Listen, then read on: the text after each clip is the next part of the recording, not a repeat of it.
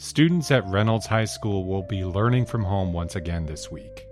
Dozens of students have had to isolate so far for potential exposure on school buses in Portland and Lake Oswego. But all in all, students are back in classrooms and teachers are back in person. How's it all going a few weeks in? I'm Andrew Thien, and this is Beat Check with You Oregonian. Before we start, a quick thank you to our sponsor, Pacific Source, for supporting the show. Up next, reporters Aimee Green and Fedor Zarhin break down how things are going a few weeks into the school year.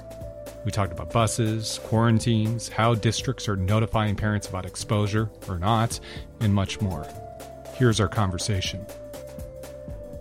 Aimee Green, Fedor Zarhin, thanks for coming on the show and for keeping us all informed about the latest COVID news. Always happy to be here. My pleasure, Andrew. Aimee, let's start with you. We talked just a few weeks ago about the return to in-person learning and the angst and the uncertainty and the excitement that brought. How are things going so far? I think the answer to that is a question mark. We really don't know. Many school districts across Oregon have been in session for about a week or two. And I felt like before school started that we would have a better handle on how it's going.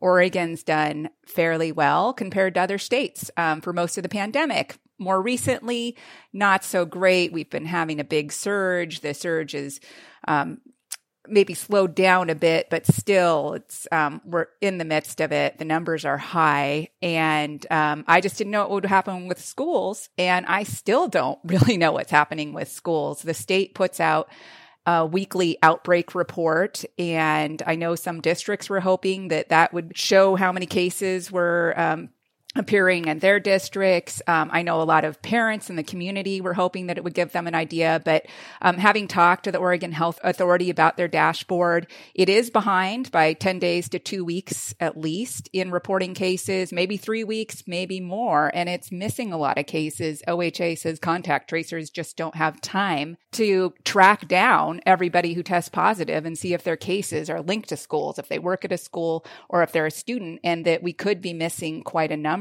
I did just on my own notice Portland Public Schools in about the first 2 weeks of school has reported 127 known cases of COVID-19, and the outbreak report for that same time period shows 11 cases. So less than 10% of Portland Public Schools cases are showing up on that state dashboard.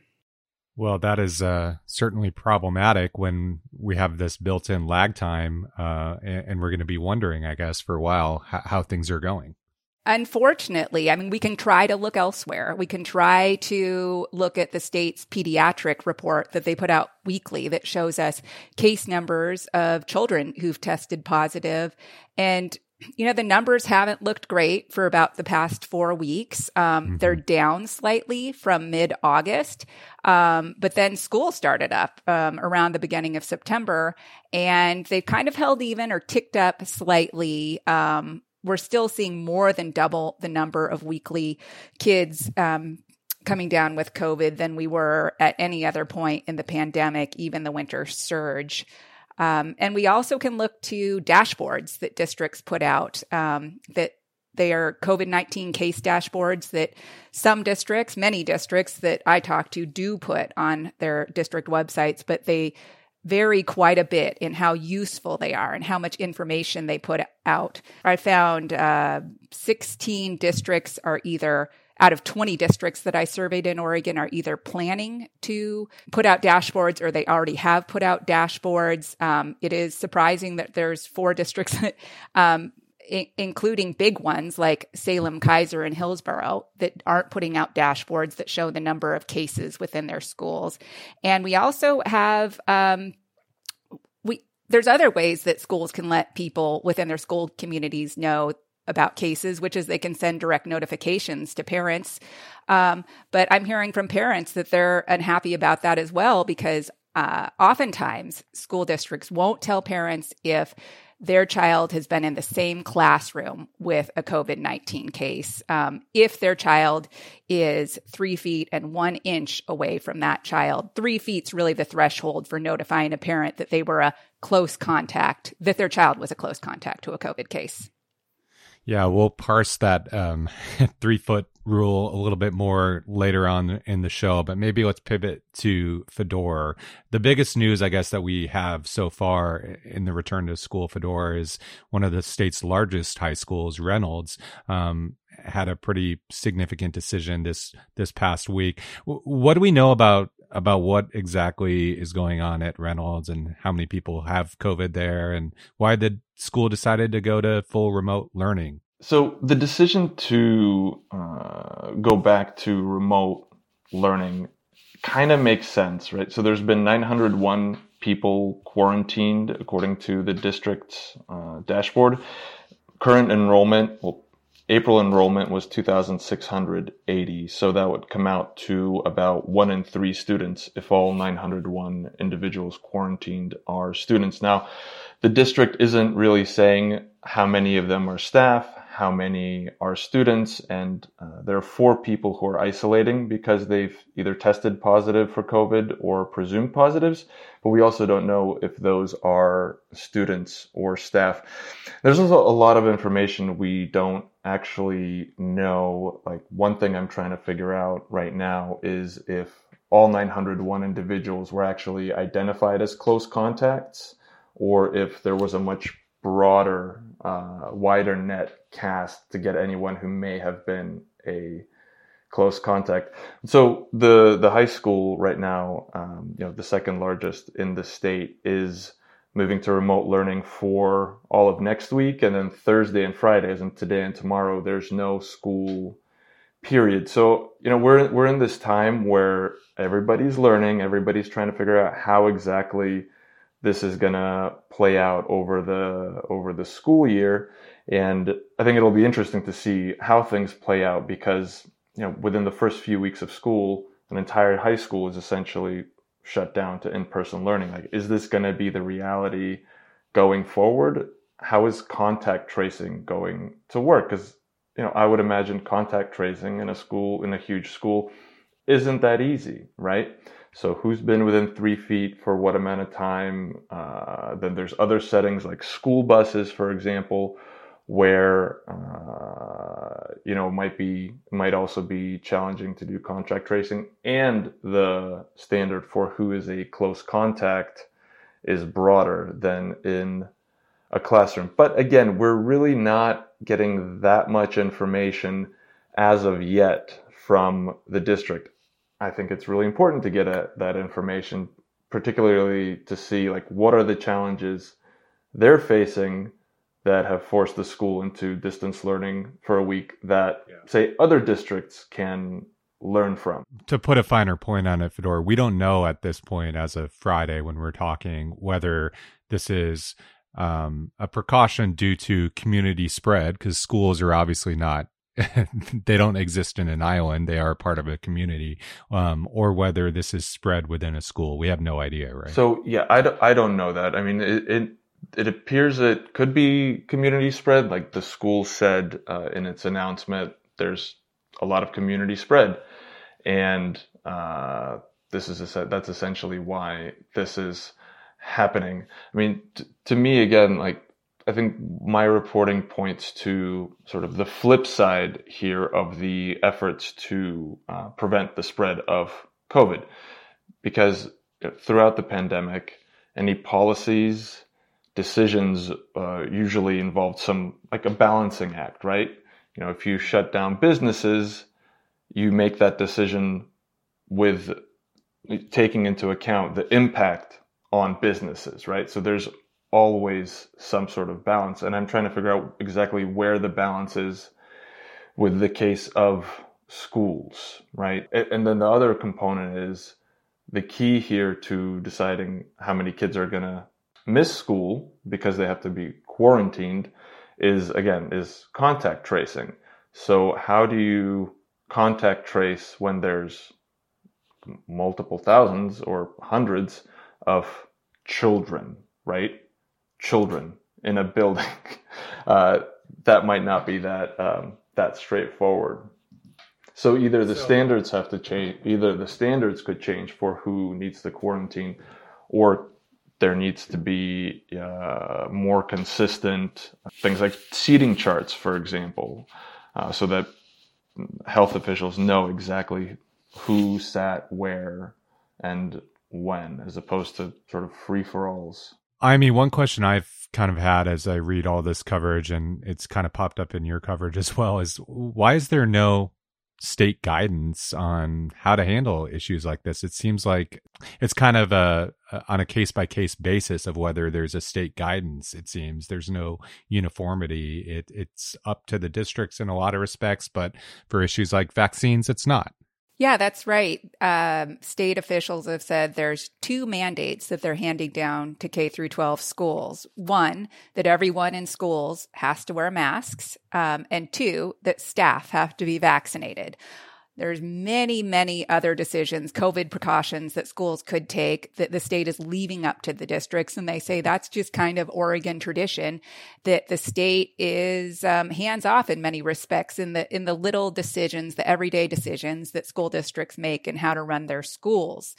I think the problem that you point out that is when you do that, there is vast inconsistency among school districts about what kind of COVID precautions and procedures they have. One issue that's come up is that the federal government is supplying the state with money to pay for testing so that students, all students can get tested once a week in surveillance or screening testing. So they may not have any symptoms. They may be completely asymptomatic, but once a week they'll get tested. So when you leave it up to school districts to decide whether they want to enroll in that program, you see that a lot of them don't or haven't. About 40 out of the more than 200 school districts in Oregon have said, yeah, we want to do weekly surveillance screening of our students and we're enrolling in the program. That leaves most districts not. And we know that especially in children, COVID is asymptomatic. So children they could be spreading it without even knowing they're having it, going to the classroom, bringing it back home. Just one other area that I find that there's a lot of variability among districts because they're left to decide for themselves, when do you quarantine? I'm seeing some schools where they'll have a few cases and they'll quarantine a few other kids. 2 cases, quarantine 2 kids. And I wonder, really, maybe those 2 kids fit the definition of within 3 feet for more than 15 minutes. And so they should be sent home for 2 weeks under state guidelines. But then you see other schools like Reynolds and the Gladstone Elementary School that is temporarily closed. You see them quarantining many, many more. And I wonder if their definition of exposure is different. And Fedor, your reporting showed that one of the question marks, right, is the school districts like, well, Reynolds High School, for example, doesn't really have a lot of visibility into knowing what percentage of their students are vaccinated, right? Yes, that's right. So going forward, the district is going to be asking parents to volunteer that information so that students might be able to opt out of having to quarantine. Can we talk a little bit more about your reporting on school buses and kind of the whole situation with Dunaway Elementary, Fedor? What exactly was that situation? What does it tell us about kind of the myriad juggling acts that districts are dealing with? Yeah, so one of the parents who's Dunaway Elementary School student is quarantining kind of summed it up as buses are sort of the Achilles heel of this whole system, because on buses, the standard for who's a close contact is 6 feet, 15 minutes or more over 24 hours compared to 3 feet in classrooms, right? So some parents are concerned, like, why is my kid going to have to quarantine when perhaps the risk is no higher in a bus than it is in a classroom? Then the other component here is some schools have taken time to start putting in, applying and using seating charts, right? Which makes, again, like I've said previously, contact tracing a challenge. The Dunaway on a bus route, Dunaway Elementary School, apparently the cameras that were in the bus that the principal, that the school was going to review to see who sat next to an infected student. They were at an angle where they couldn't see where the kids were sitting. So as a result, everybody on the bus was quarantined, kind of out of an abundance of caution. So the district said that it's very unlikely that everyone was actually a close contact and was actually exposed. This is what needed to be done out of an abundance of caution. And like other schools, like say in Lake Oswego, the plan is to to start using seating charts consistently.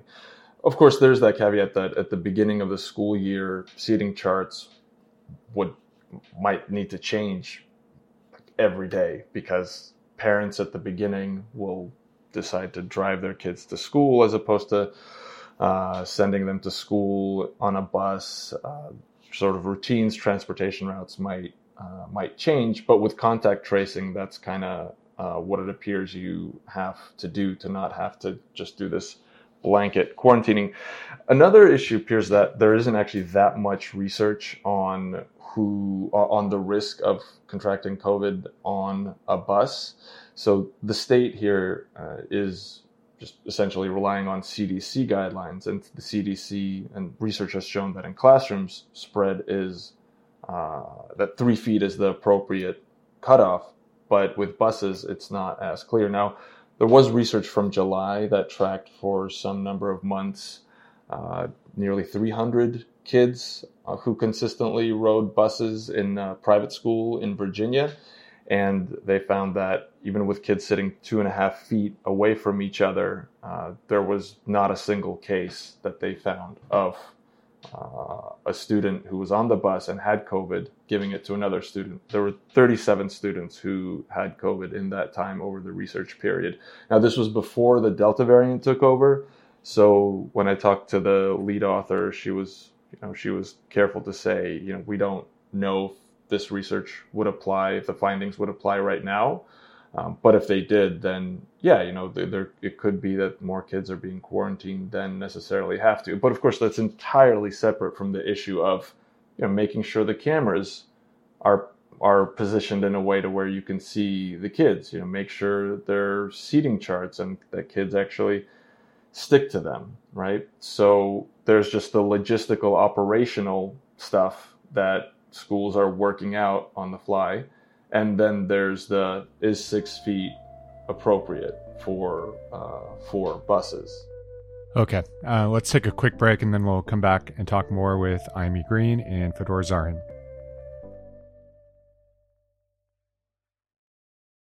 So, Aimee, what have you heard from your sources, parents, people reaching out to you in the last couple weeks? Or how are things going? I'm hearing that it was a stressful decision that they had to make in sending their kids back to school. They don't want their kids to get COVID. Kids are by far less impacted by COVID physically than adults and the elderly, but still there's long COVID and there are very small number of kids who have serious effects from COVID. But they want their kids to get an education. They want their kids to socialize.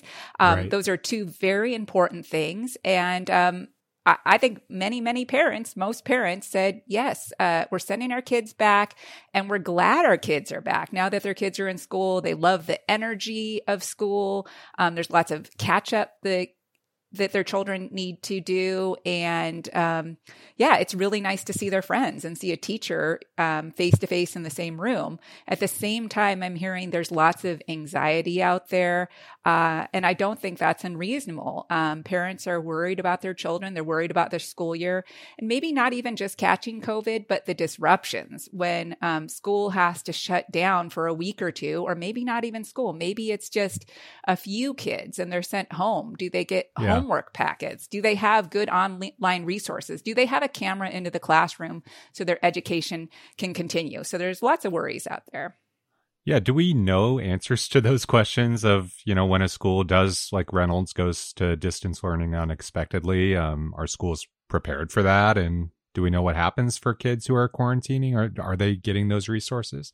Well, I've read from Fedora's coverage that Reynolds is doing comprehensive distance learning. So meaning that it would be online learning with a live teacher. Correct me if I'm wrong there, Fedora. Yeah, no, that's right. At Dunaway, there definitely was some trouble for the kids who were quarantined. Essentially, the Multnomah Education Service District, the folks who provide most of the health services, essentially were telling kids, and so was the school was essentially telling parents that they hadn't received guidance yet from the district on how to continue education. And then a teacher at the school wrote to kids saying that there were some IT issues. Regardless, the bottom line was some parents felt like there was just essentially nothing for them to do and no plan. School teachers kind of banded together and put together these packets, homework packets, just not the same as remote learning, but apparently that also took some amount of work. I mean, teachers, they are devoted people, so they made that happen within about 2 days of the kids being quarantined. Yeah, I want to add, if you have scores of kids out like at Dunaway, it should be easier and more feasible to do that for classroom teachers. But if your classroom teacher and one or two of your kids are out, you really might have to scramble to try to put together a homework packet or some online learning program for that child. And that's tough. It's tough for the teacher and it's tough for the kid to be sitting at home for 2 weeks. So, I mean, it's kind of a trope, but I guess, is this a good start? How would we grade the start of school so far? I mean, if we're giving a grade, we've seen here and there cases of schools temporarily closing. I wouldn't say that we've seen it widespread. I wouldn't say that we would necessarily know. So I can definitely give a grade for transparency, which I would say it's a failing grade for transparency. As far as, how are things going in reality? I really don't know. It's so hard to see, right? It's just kind of we're in a black box and we're just kind of waiting to see, what happens, I guess. Mm-hmm. Yeah. And we'll know more, hopefully we'll know more. We'll see the cases. I mean, the evidence is the cases, pediatric COVID cases, and quarantines and shutdowns. I mean, those are hard facts that hopefully we will be able to see if they are happening. What else are you two wanting to know right now, or hoping to hear from either education officials or state health officials? Well, so speaking of hard facts, Amy, that you mentioned, the state apparently doesn't actually know how many schools have closed to in-person learning, and doesn't necessarily know how many kids are quarantined, which is what the state's epidemiologist said. And so that, for me, raises questions about how the state is able to assess how things are working at a local level, right? So that's one of the things that I'd like to know. Like, what is the actual broad impact here? Like, how do we assess if this is working beyond the number of pediatric cases? And meanwhile, depending on what district you're in, I guess you may not know if your child is in the same classroom as a kid that tests positive, right? If they're not close enough. I mean, that's just kind of the reality of the situation. Yeah. Wear a good mask. Have your kid wear a good mask. If your kid's 12 or older, have them vaccinated, get vaccinated. And, the other thing we don't know, I think, is how long this is going to drag on, how long this pandemic's going to drag on. It feels like we're really, really in it for the long haul. And so we need to find a way to live with this and live in a healthy way with this. So, I'm all for taking the precautions and I'm all for transparency. So we, as the public, can gauge what's going on and assess how we proceed from there in our lives. Do we continue to send our kids to school or not? Do we demand certain protocols be implemented that aren't being implemented? There's a lot of unknown and we need to work through it. Well, thank you both for working through it with me today and taking time to talk about it. Thank you. Thank you. Thanks for listening to Beat Check with the Oregonian. I shared links to Fedora and IME's latest stories about COVID and schools in the episode notes. If you like this show, give us a 5-star rating and review in Apple Podcasts. It really helps others find the program. And tell a friend. Help spread the word. The best way to support our journalism is through a subscription to Oregon Live. You can do that at OregonLive.com/pod support. Until next time.